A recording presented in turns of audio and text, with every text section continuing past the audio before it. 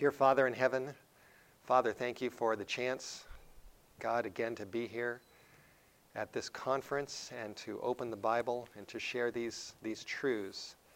Lord, you know probably better than anybody that I am not worthy in myself to teach your word, but Jesus is my righteousness. Jesus is worthy, and you've called me to share these truths all around the world. And we pray that you will help us, help me, help everybody here. May the Holy Spirit guide us and instruct us and teach us. And may this be your meeting, not mine. In the name of Jesus we pray. Amen. All right. Yesterday we talked about the issues of the character of God and the imbalances, some of the currents that are even within our own church that are looking at the character of God in an extreme way, in a way that I believe is unbalanced and actually a perversion of the truth that is described in the Bible. Yesterday we looked at Exodus 34 and talked about the description of God's character, that it is a blend of mercy and justice, and that really at the heart of who God is love. The Bible says in 1 John chapter 4 that God is love. And I stated yesterday that my deepest conviction is that all of the manifestations of God's mercy are a manifestation of love. They're rooted in love. And it's the same thing with justice. The manifestations of God's justice are rooted in his love. Everything he does is rooted in love. And when we deal with these issues of the character of God, his mercy, his justice, how these come together in the plan of salvation, there's no place in the Bible that these issues become more acute, more important for us to understand correctly than in the three angels' messages. Revelation chapter 14. We read yesterday that in verse 1, it talks about how the 144,000 are going to have the name of God written in their foreheads, which tells us that they are going to have God's character that is going to be accurately written and reflected in their lives. Now, the third angel's message in Revelation 14 is the most solemn message in the Bible. Here you've got on the screen a picture of the three angels. I think we all know this well, that the three angels really represent God's final message to the world.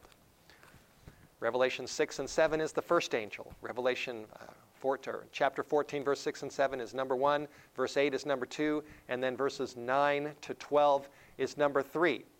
We know that these messages represent the last message to the world because in chapter 14, verses 14 to 16, we have a picture of the second coming. And so the three angels give their messages right before the second coming. I've also done a lot of study on this, and this is just a separate thought, but in Matthew 24, verse 37, Jesus said, as it was in Noah's day, that's going to be the same. It's going to be the same when he comes. There's going to be parallels. And when Noah built the ark in his day, does anybody remember how many stories that ark had? It had 3 stories, 3 floors. It was a 3-story ark. And Noah called people to come into the 3-story ark so they could be protected when the flood came. And Jesus said, as it was in Noah's day, it's going to be the same at the end. And Revelation 14 has basically a 3-story message, kind of like the 3-story ark. And God is calling people to come into this message and to understand it. And this message really reflects the mercy and the justice of God rooted in his love. Now, in chapter 14, verse 9, we have the warning of the third angel, the last of the 3. And verse 9 says, the third angel followed them, saying with what kind of a voice? With a loud voice, right? A clear voice. Loud doesn't mean that people are going to be shouting. It means that the message is going to be clear and powerful and penetrating.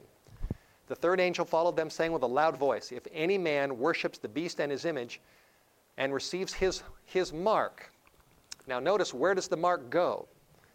It says in his forehead or in his hand. And then it describes what's going to happen to those people. We already read in chapter 14, verse 1, that the 144,000 have God's character in their forehead, in their foreheads, his name. In 14:9, it warns about not getting the character of God in your forehead. It warns about having the mark of the beast in the forehead. When you study the forehead in Revelation, it's used many times, and it's very clear that the forehead represents the mind, and that one of these days everybody's going to get something in their foreheads. Here's a picture of somebody, this is trying to illustrate getting the mark in the forehead, and then there's the other person, the happy person, and that represents that person getting the name of God in their foreheads. If you look at chapter 22, Revelation 22, verse 4, it talks about the saved of all ages, God's people of all ages, who are with Jesus in heaven and in the new earth. And verse 4 says they will see his face, and his name, which again is his character, shall be in their foreheads. So what this is telling us is that eventually everybody's going to have something in their foreheads. God's people are going to get the name of God in their foreheads, and Satan's people are going to get the mark of the beast in their foreheads. So everybody's going to get something in their foreheads. And the forehead represents the mind. It represents the heart. It represents your character. And it really impresses me that the battle that we're in is a battle that's going on right between your ears, in the back of your eyes, in your head. This is really the center of the battle.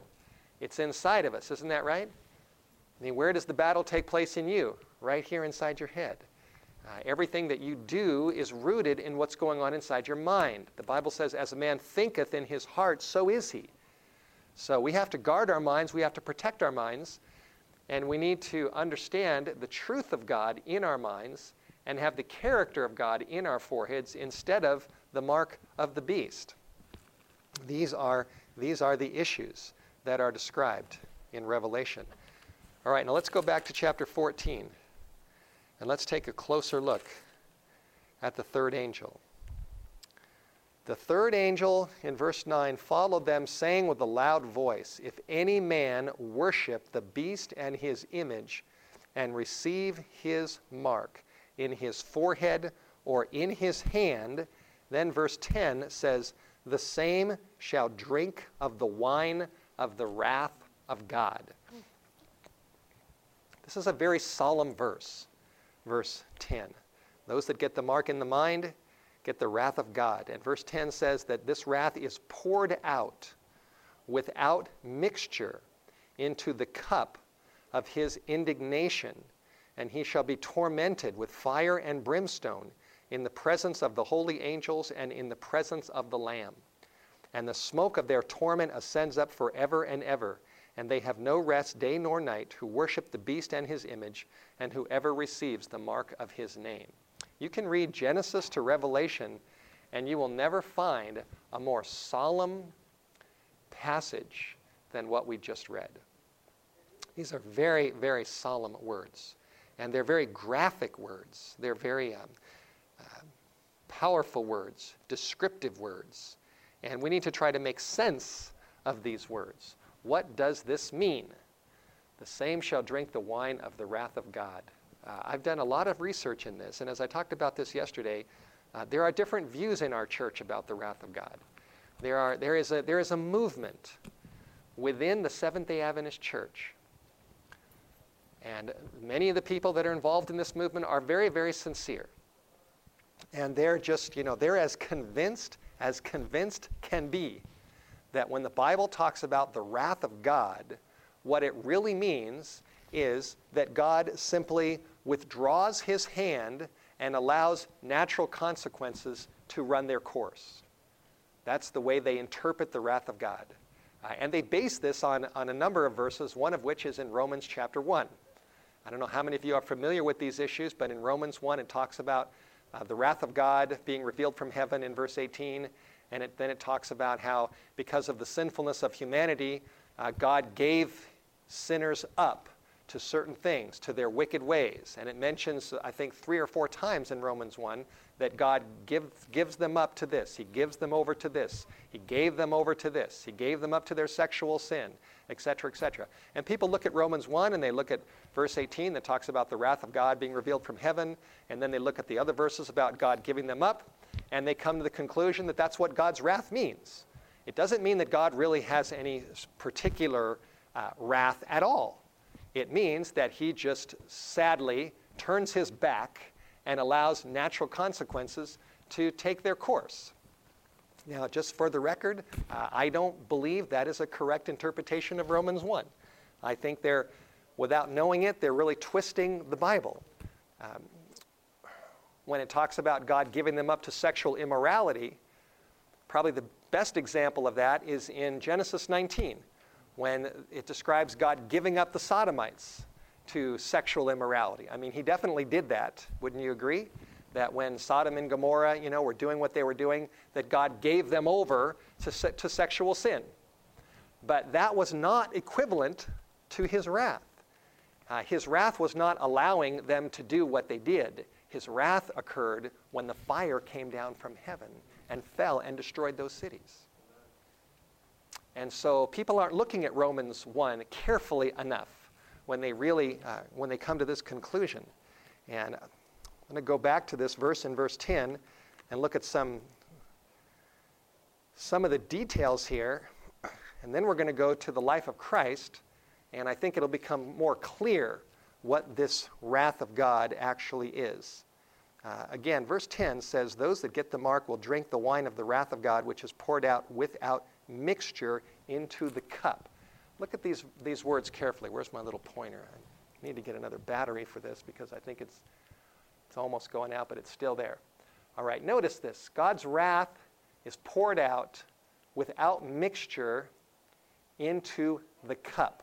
Now, this word mixture is very interesting. Do all your Bibles have the word mixture there?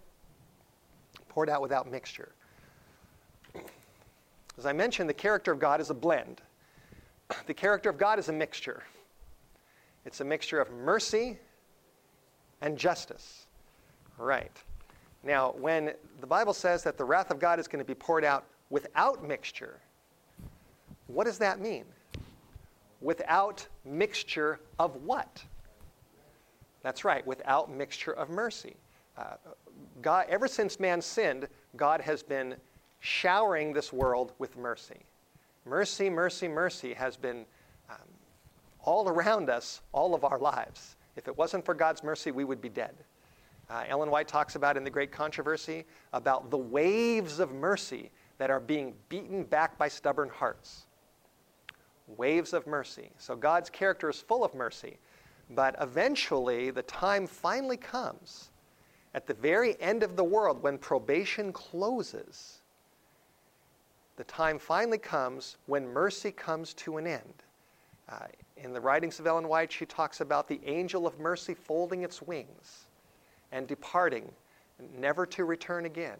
She uses expressions in Great Controversy like when the third angel's message closes, she says, mercy will no longer plead for the guilty inhabitants of the earth.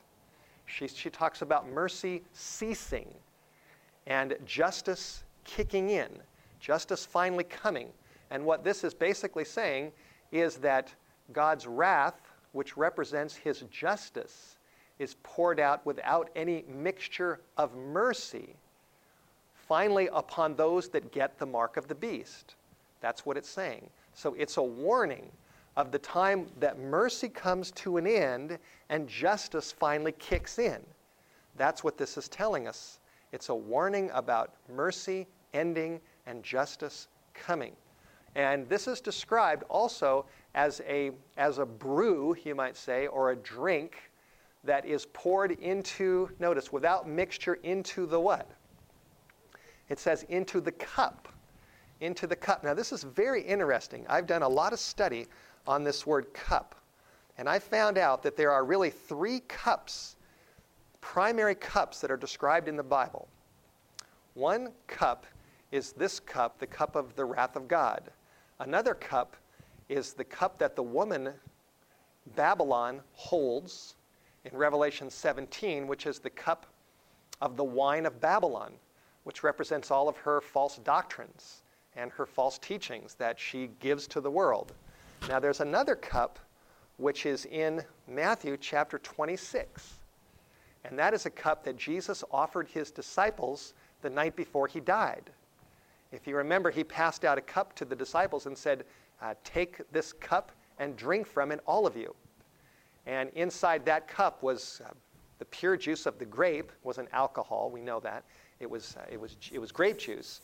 And that juice represented his shed blood for our sins. And so we could call that the cup of salvation. So we have the cup of wrath, we have the cup of Babylon's deceptions, and then we have the cup of salvation. And basically what's happening is when you look at these cups, you're seeing God's mercy in the cup of salvation, you're seeing his justice in the cup of wrath, and then you're seeing the false doctrines of Babylon in the cup of her wine. And Satan's trying to confuse us and mix us up so we don't understand God's mercy and his justice. And if we get all mixed up with the wine of Babylon and we don't understand God's mercy or his justice, there's a good chance that we're going to eventually get the mark of the beast and then drink the cup of wrath because we've rejected the cup of mercy. And all of these cups are woven into this verse. Now, when it talks, or at least all these issues, when it says that the wrath of God is poured out without mixture into the cup of his indignation, that means that God's pure, undiluted justice is finally going to come to this world. Now, that has never happened in all of human history. All of the judgments of God in history have been tempered or mixed with some degree of mercy. God's mercy has been in there. And none of the judgments of God that have ever fallen upon this world, including the flood, including Sodom and Gomorrah, including at the golden calf, none of these judgments have ever been the full manifestation of God's justice against sin, because that only happens at the end of the millennium, when the full justice of God falls because of people's sins. It's never happened at any time in human history except for one time. Only one time. Can anybody think of that one time? What? That's right, the death of Jesus. It started in the garden. It started in Gethsemane. Because remember, in the Garden of Gethsemane, Jesus Christ also wrestled with a cup. Do you remember that? He prayed to his Father and he said, "Take this cup from me." Now, what cup do you think that was? What cup was Jesus wrestling with in the Garden of Gethsemane? It has to be. I mean, it wasn't the cup of mercy. We can exclude that. It wasn't the cup of the wine of Babylon, of false doctrines. It wasn't that.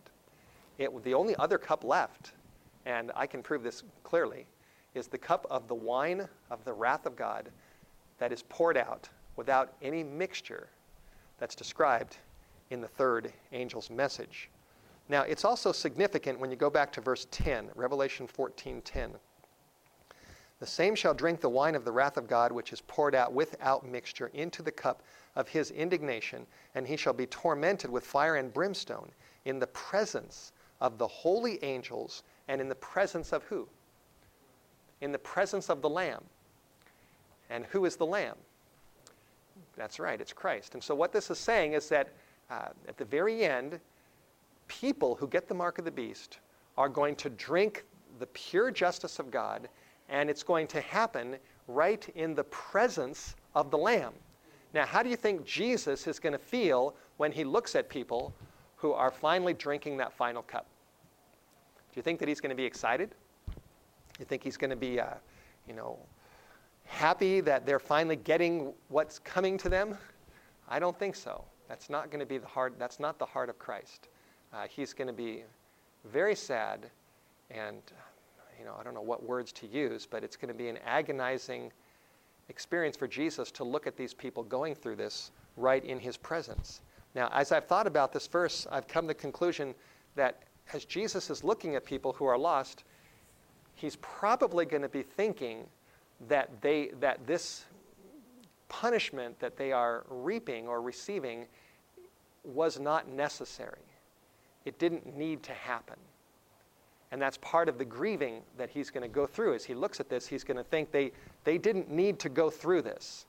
And the reason why this didn't need to happen to the people that are lost is because in the Garden of Gethsemane, Jesus Christ drank the cup himself. That's the reason why. It's not something that was necessary for them.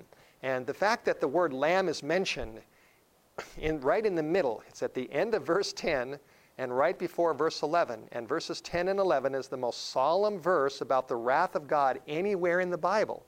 Verses 10 and 11 put this graphic description together, and right in the middle of verse 10 and 11 is a statement about the Lamb. And that just impresses me that Jesus is right in the middle of this message. He's right in the heart of it. The Lamb of God is in the heart of the third angel's message. And I believe that the purpose of the third angel's message is to reveal to us the Lamb of God.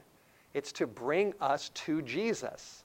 That's what it's all about. It's not just a message of wrath, but it's a message of Christ. You've got wrath in verse 10, and you've got lamb in verse 10, right? They're both there. Justice and mercy are in the same verse. Now, let's go back to Matthew chapter 26, and let's try to get a little more insight into what's going on here. Matthew chapter 26. These verses that we're going to look at right now describe what happened right before Jesus entered into the Garden of Gethsemane. In verse 30, after he passed out the juice and passed out the bread, in verse 30 it says, when they had sung a hymn, they went out into the Mount of Olives.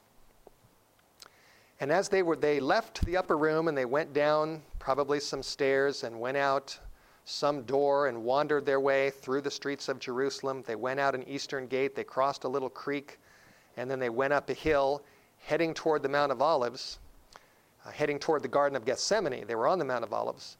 And as they approached the garden, verse 31 says, then said Jesus unto them, all ye shall be offended because of me this night, for it is written, I will smite the shepherd, and the sheep of the flock shall be scattered abroad. This is an amazing verse in verse 31. And I want to read to you a little bit from Desire of Ages about what's happening here. It says, as they approached the garden, this is page 685. As Jesus and his disciples approached the Garden of Gethsemane, the disciples marked the change that came over their master. Never before had they seen him so utterly sad and silent. As he proceeded, this strange sadness deepened, yet they dared not question him as to the cause. His form swayed as if he were about to fall. Every step that he now took was with labored effort.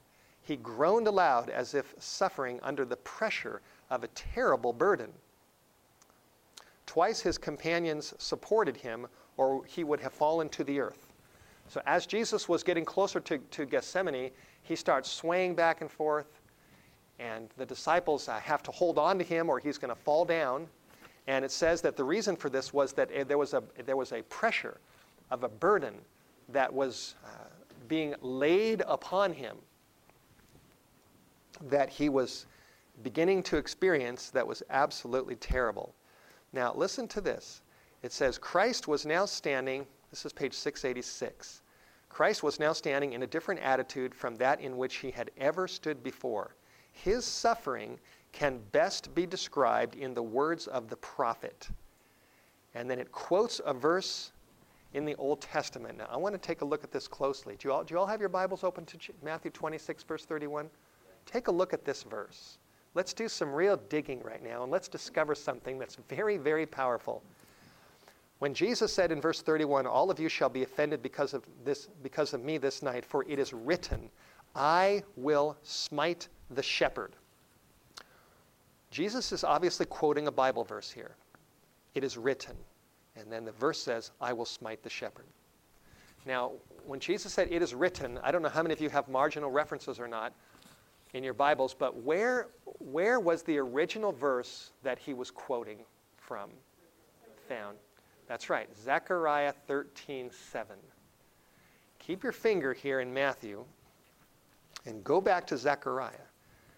It's a little book, sometimes a little hard to find. I think it's about 4 books before the end of the Old Testament. Jesus, the night before he died, quoted the book of Zechariah. Let's see if I've got that right. How many books is it? Haggai, Zechariah. Okay. I don't remember exactly how many books it is, but it's pretty clear. I think is it right before Malachi? That's it. Okay, 2 books before the end. Malachi, and then before that is Zechariah. Now look at chapter 13 and look at verse 7. Verse 7 starts out with one word. And what's that word? Awake. Wake up. That's right. May God help us all to wake up to the reality of what we are about to read. Awake, O sword, it says, against my shepherd, and against the man that is my fellow, saith the Lord of hosts. Smite the shepherd. And that's the verse that Jesus is quoting in Matthew 26. Now this is very amazing. Let me read to you again the statement in Desire of Ages, page 686. It says that Jesus' suffering can best be described in the words of the prophet. Awake, O sword, against my shepherd, against the man that is my fellow, saith the Lord of hosts. And she's quoting Zechariah 13:7. So in Desire of Ages 686, Ellen White says that the sufferings of Jesus that he went through are best described more than any other place in the Bible. The best description of Christ's suffering is found in Zechariah 13:7. And Zechariah 13:7 describes the awakening of a sword that was to fall upon him in the Garden of Gethsemane and on the cross. Now, what is this talking about? What does this mean? Let me read a little bit more. Ellen White continues on page 686 of Desire of Ages. And she says, as the substitute and surety for sinful man, Christ was suffering under divine justice. That's what she calls it, divine justice. He was suffering under divine justice. He saw what justice meant.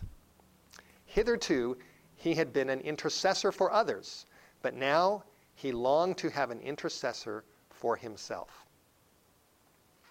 God's Amazing Grace, page 168, says, the sword of justice was unsheathed, and the wrath of God against iniquity rested upon man's substitute, Jesus Christ, the only begotten of the Father.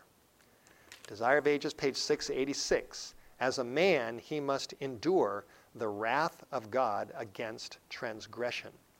Ellen White's very clear that the sword referred to the sword of justice. She calls it divine justice. And she says that when Jesus looked at that sword, he saw what justice meant. He understood what it meant. Here's another quote from Great Controversy, page 558.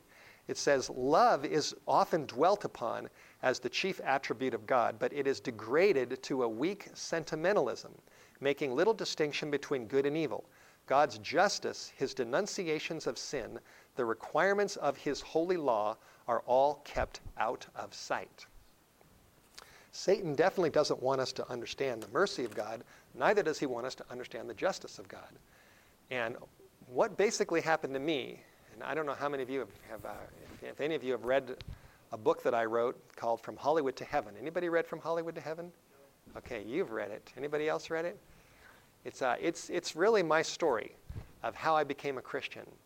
And it's kind of a long story, and I'm not going to tell you, I'll just tell you just a little bit of it, which you probably know, is that I didn't grow up in the church, didn't grow up as Seventh-day Adventist, grew up Jewish, secular Jew, grew up in the Hollywood area, and just really never read the Bible at all until I was 20 years old.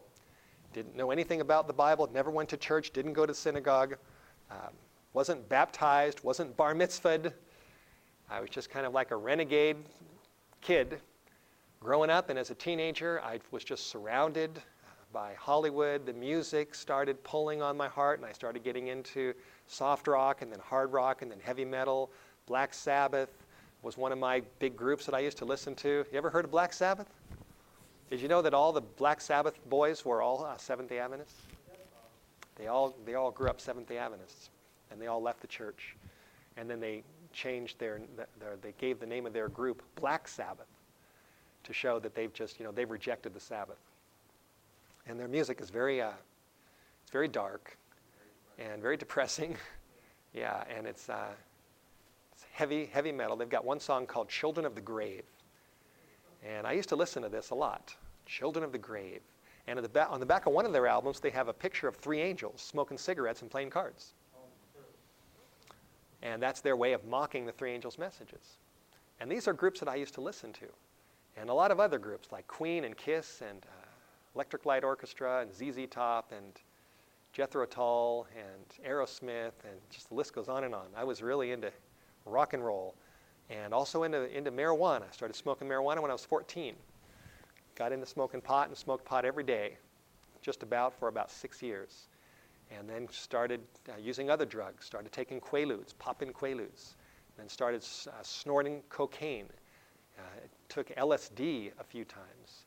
Smoked something called angel dust, which is very, very dangerous. You can blow your mind right out and if I would have been alive doing drugs during a time when people were using meth, I probably would have gotten into meth and I'd be gone.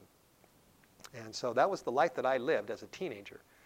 And I started going to the disco, started dancing, started staying out till 3 in the morning, and just getting into some things in the Hollywood area that were just really, really, really dangerous.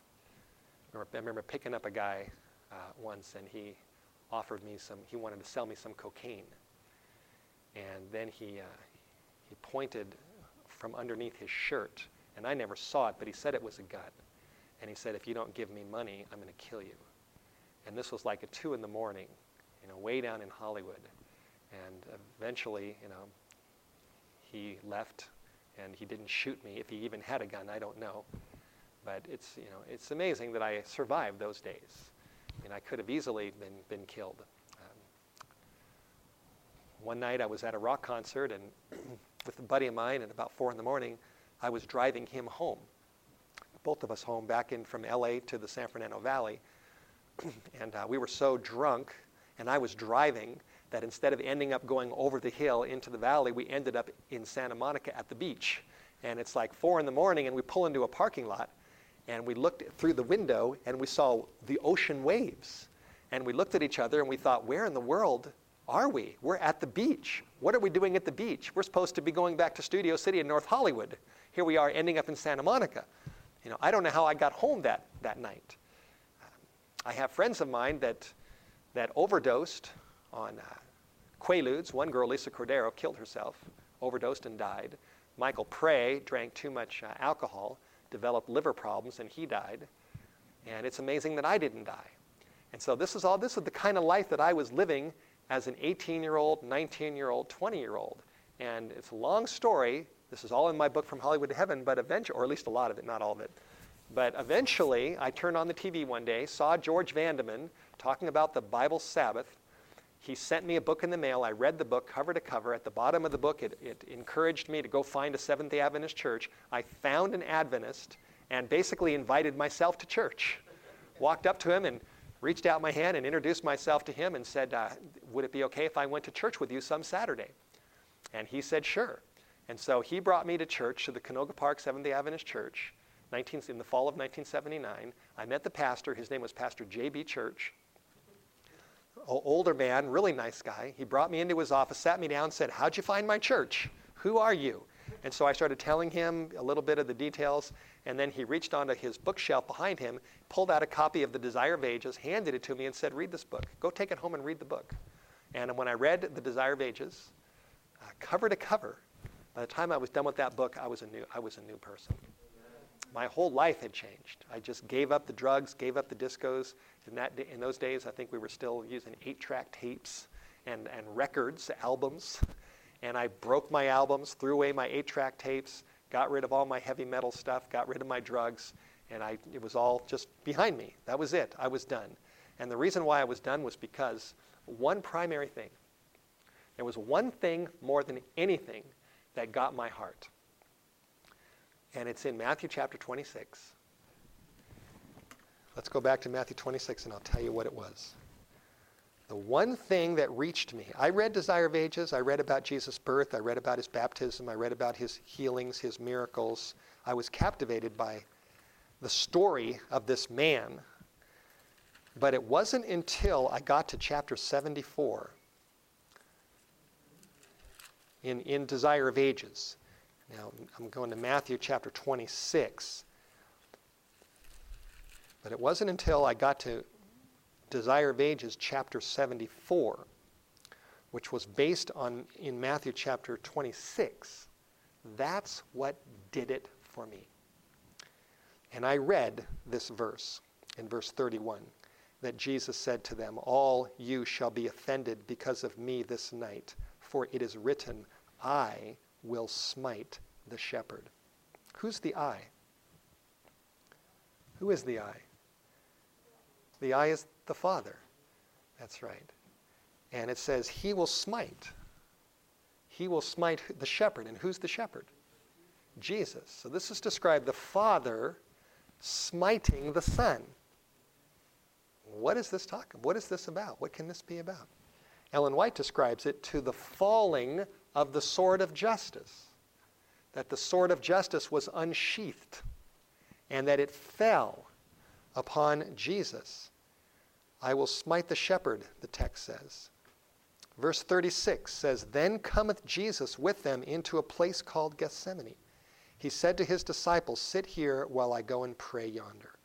Chapter 74 in Desire of Ages is called Gethsemane. It has a one-word title. Jesus came with them to a place called Gethsemane. And he said to his disciples, sit here while I go and pray yonder. And he took with him Peter and the 2 sons of Zebedee, and he began to be sorrowful and very heavy. Then he said to them, my soul is exceeding sorrowful, even till death. Tarry here and watch with me. And he went a little farther, and he fell on his face, and he prayed, and he said, O my Father, if it is possible, let this what? Let this cup pass from me. Nevertheless, not as I will, but as you will. So here Jesus is described as struggling over whether he's going to drink a cup or not. What was in that cup? That's right, the wine of the wrath of God without mixture of mercy, as described in the third angel's message. That's exactly what it was. In Desire of Ages, page 687, this is what it says. The sins of men weighed heavily upon Christ, and the sense of God's wrath against sin was crushing out his life. Did you see that? Page 686. As a man, he must endure the wrath of God against transgression. Now it's true that in this chapter, Ellen White also describes the Father separating his beams of light and love from his beloved Son. But it's also true that this process of what Jesus was going through is also described as a sword falling down on him. We read that in Zechariah. And Ellen White says that that is the best description that we can find of Christ's suffering, is the sword. Awake, O sword, against my shepherd. And when you read these verses and read this statement here, from God's Amazing Grace, page 168, the sword of justice was unsheathed, and the wrath of God against iniquity rested upon man's substitute, Jesus Christ, the only begotten of the Father. Now, the language here is not language that simply describes God turning his back and allowing his Son to reap the natural consequences of sin. That's not the full expression of this language. This language also is active in its terminology. It describes a sword being awakened and coming down. Ellen White describes the wrath of God falling upon him as man's substitute and surety. She describes the sense of God's wrath against sin as crushing out his life. And when I was 20 years old, with my marijuana-infested mind, I read Gethsemane in Desire of Ages. I read these quotes. I looked at the pictures in the book that showed Jesus suffering in the garden. And as I looked at all of this, what I saw was an incredible manifestation of mercy, love, and justice all woven into one scene. The mercy was obvious to me because here was Jesus suffering and going through this for me. So I saw the mercy. What about the justice? Did I see the justice? I did. I saw the justice of God coming down on him because of sin. And so I saw both. And here I am, I was not a theologian. I hadn't been to the seminary. I didn't have a knowledge of Greek. I didn't know anything about the character of God controversy that's going on within the Seventh-day Adventist Church, about God's wrath and about his justice. I didn't know anything about the interpretations that make God's wrath mean that it's not wrath at all, that it's just divine withdrawal. I didn't know anything about any of that. All I knew was what I was reading right in front of my face. And I looked at Jesus in Gethsemane, and I saw the mercy, and I saw the justice, and I saw the cup, and I saw him wrestling with this decision, and he prayed, Father, if there's any way, please take this cup from me. And I saw him suffering over this, and I looked at that and I thought, wow, why is he going through all this? And I realized that he was doing it for me. And this is what penetrated my life. I do not believe, at least from my perspective, that my heart could have been reached by just showing me mercy. I don't think that was enough. It was the combination of mercy combined with justice in the Garden of Gethsemane that reached my heart. I saw the mercy reaching out to me, and I saw the justice falling. And when I read about God's justice falling upon Christ and the sense of God's wrath against sin crushing out his life, I didn't look at this and think to myself, my God, God must be mean. God must be a tyrant. God must be an arbitrary, exacting, tyrannical being who sends his justice upon his own Son. That thought never entered my mind.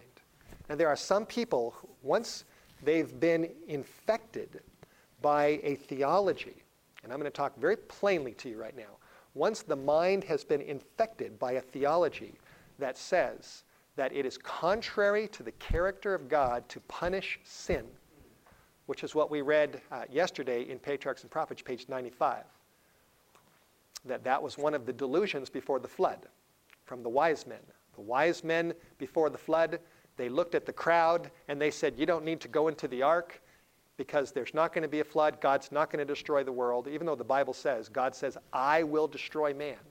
I will destroy this world. God specifically says, I'm going to do it. And what they said, what the wise men said was, it's impossible. He can't do it because it's contrary to the character of God to punish sin. That was their view. And once a person has been infected, and I call it an infection, and it's gotten deep in their mind that the character of God is such that he cannot punish sin directly because that's just not the way he is. Once the mind has been infected by that, it is almost impossible for them to read statements about the justice of God and to take those statements literally without coming to the conclusion that if those statements are true, then God is a monster. They just can't see it. Their view is that in order for God not to be a monster, he must not have it within his character to punish sin. And once they're convinced of that, it's very difficult to get a person to see otherwise. Very difficult. They've just got this in their mind. Wrath is not wrath. Justice is not justice. It's all natural consequences. God just turns his back. And when I first read Desire of Ages in 1979, I did not have these ideas in my head.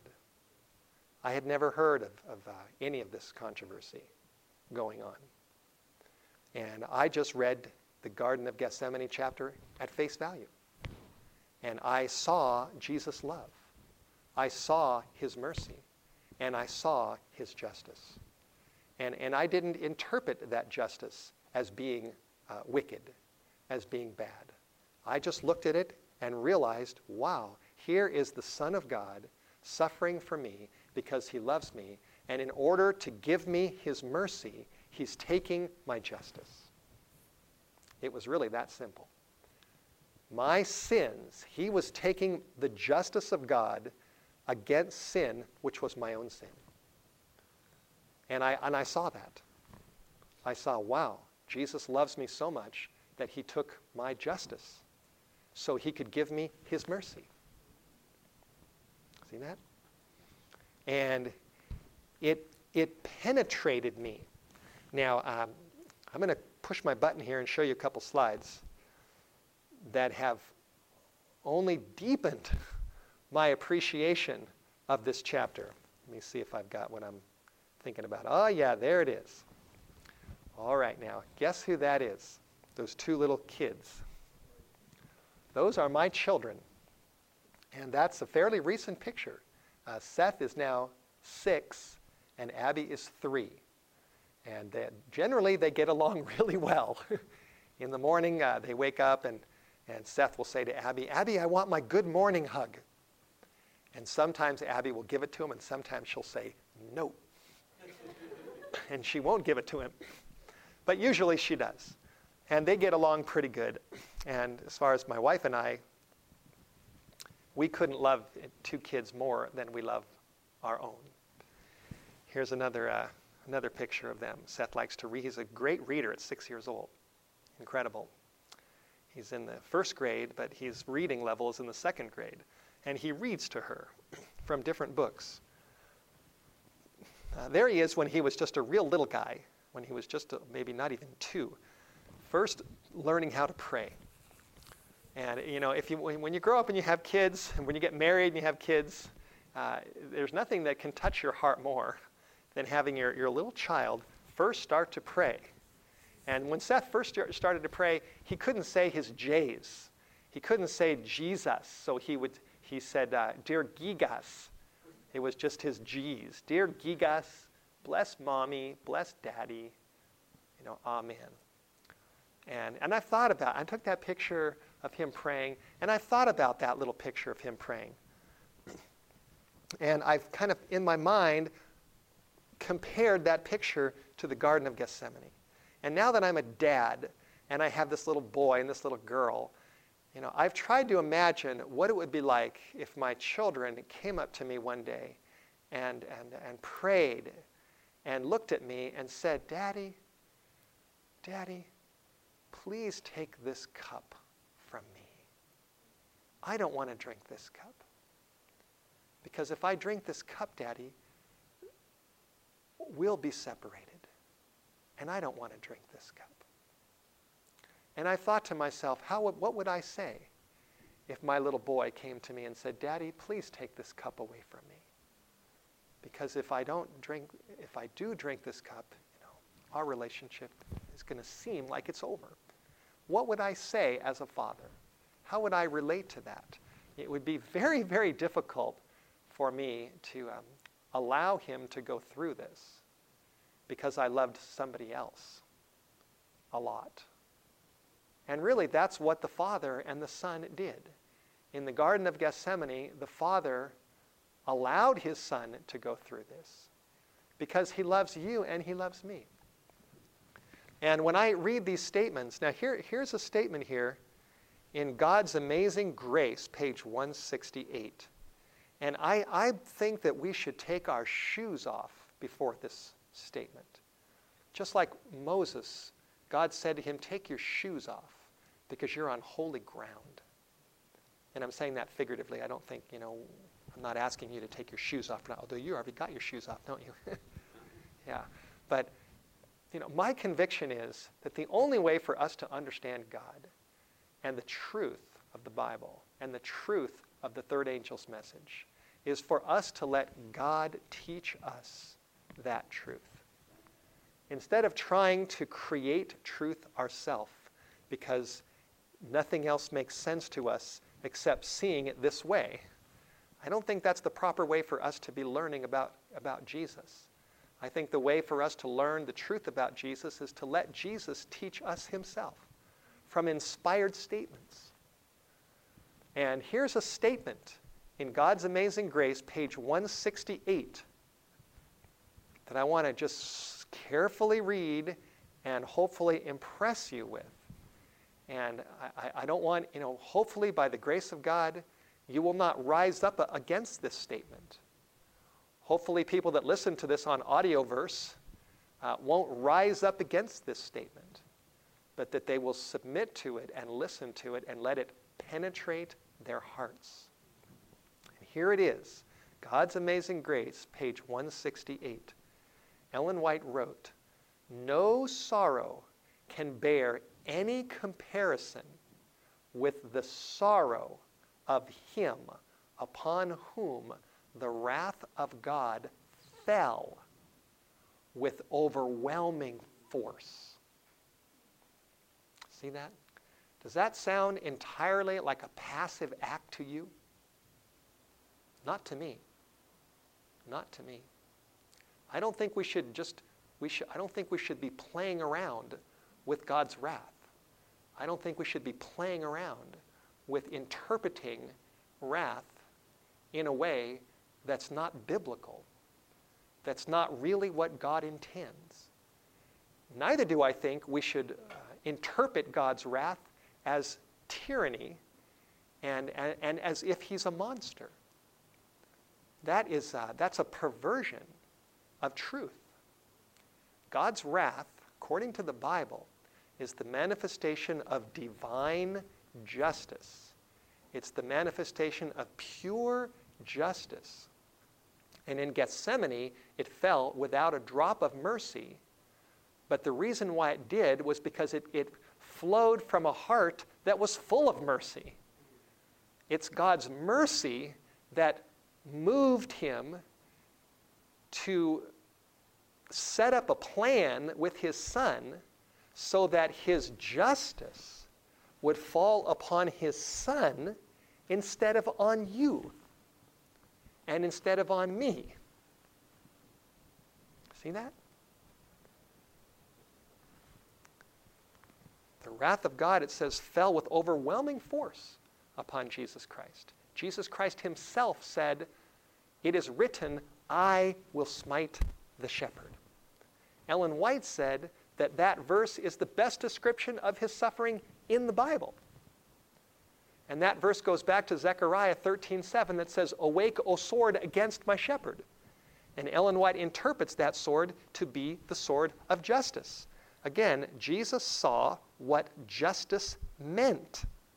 He understood it, and he knew that God's justice is justice against evil. If God's justice is tyranny, then it's not justice, is it? It's not just.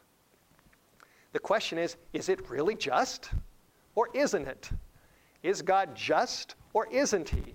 Can God, here's the question, can God himself punish sin and still be just in doing it? See that? Can he? Or is it contrary to the character of God to punish sin?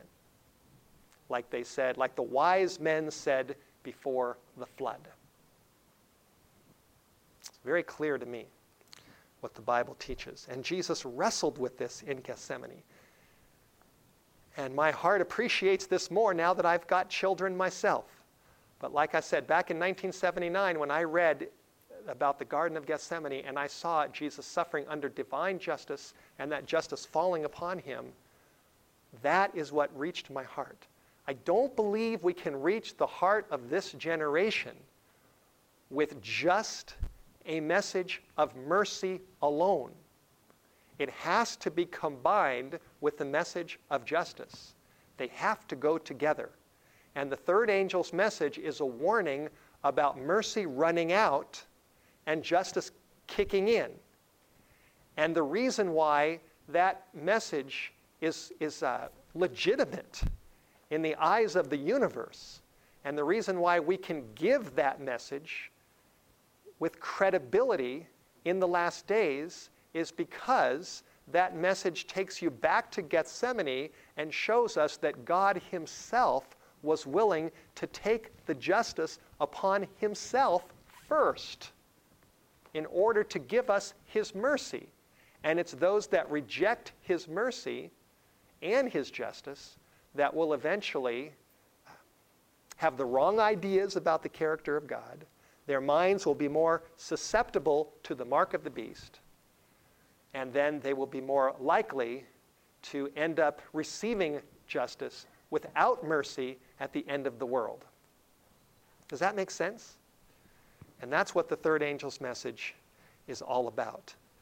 And as I've mentioned, it goes right back to the Garden of Gethsemane. And when Jesus prayed in the garden in verse 39, when it says that he prayed, "Oh, my Father, if it is possible, let this cup pass from me. Nevertheless, not as I will, but as you will." Here's another verse on the screen from a different, I think it's from Luke, where Jesus said, "Not my will, but yours be done." That was the final conclusion of his prayer. Not my will, but your will be done. There was no mixture of self in Jesus' response. He surrendered fully to his Father. And I'm convinced that the goal of the third angel's message is to take us to the garden and take us to the cross and motivate us to make a similar decision in our lives. To finally say, not my will, but your will be done. If Jesus was willing to take our justice, to give us his mercy, what is more powerful of a revelation to realize that the sins of the whole world were on him and the pure justice of God against sin fell on him so that he could then give us his mercy so we could live forever? What's more powerful? And God's design is what happened to me in 1979, is to reveal this to us and then get us to make a choice. And the choice is, I surrender my life to you, not my will, but your will be done. And that's what happened to me when I read this in 1979. I saw all this. I saw the mercy, I saw the love, I saw the justice, I saw a balanced, biblical, and powerful perspective on the character of God. And it reached me, and it led me to make a decision and to say, not my will, but your will be done. And it was after I read this about Gethsemane that I made my choice. I said, no more Black Sabbath. No more Aerosmith. No more Queen. No more Kiss. No more marijuana. No more cocaine. No more bongs. No more angel dust. No more hash. No more honey oil. No more discos. None of that.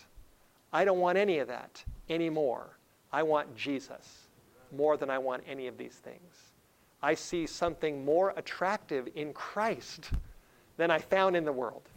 And sometime right after that revelation, I got on my knees and I prayed a prayer. I don't remember exactly what the words were, but I prayed something like this. Something like, Dear Jesus, I believe you're real.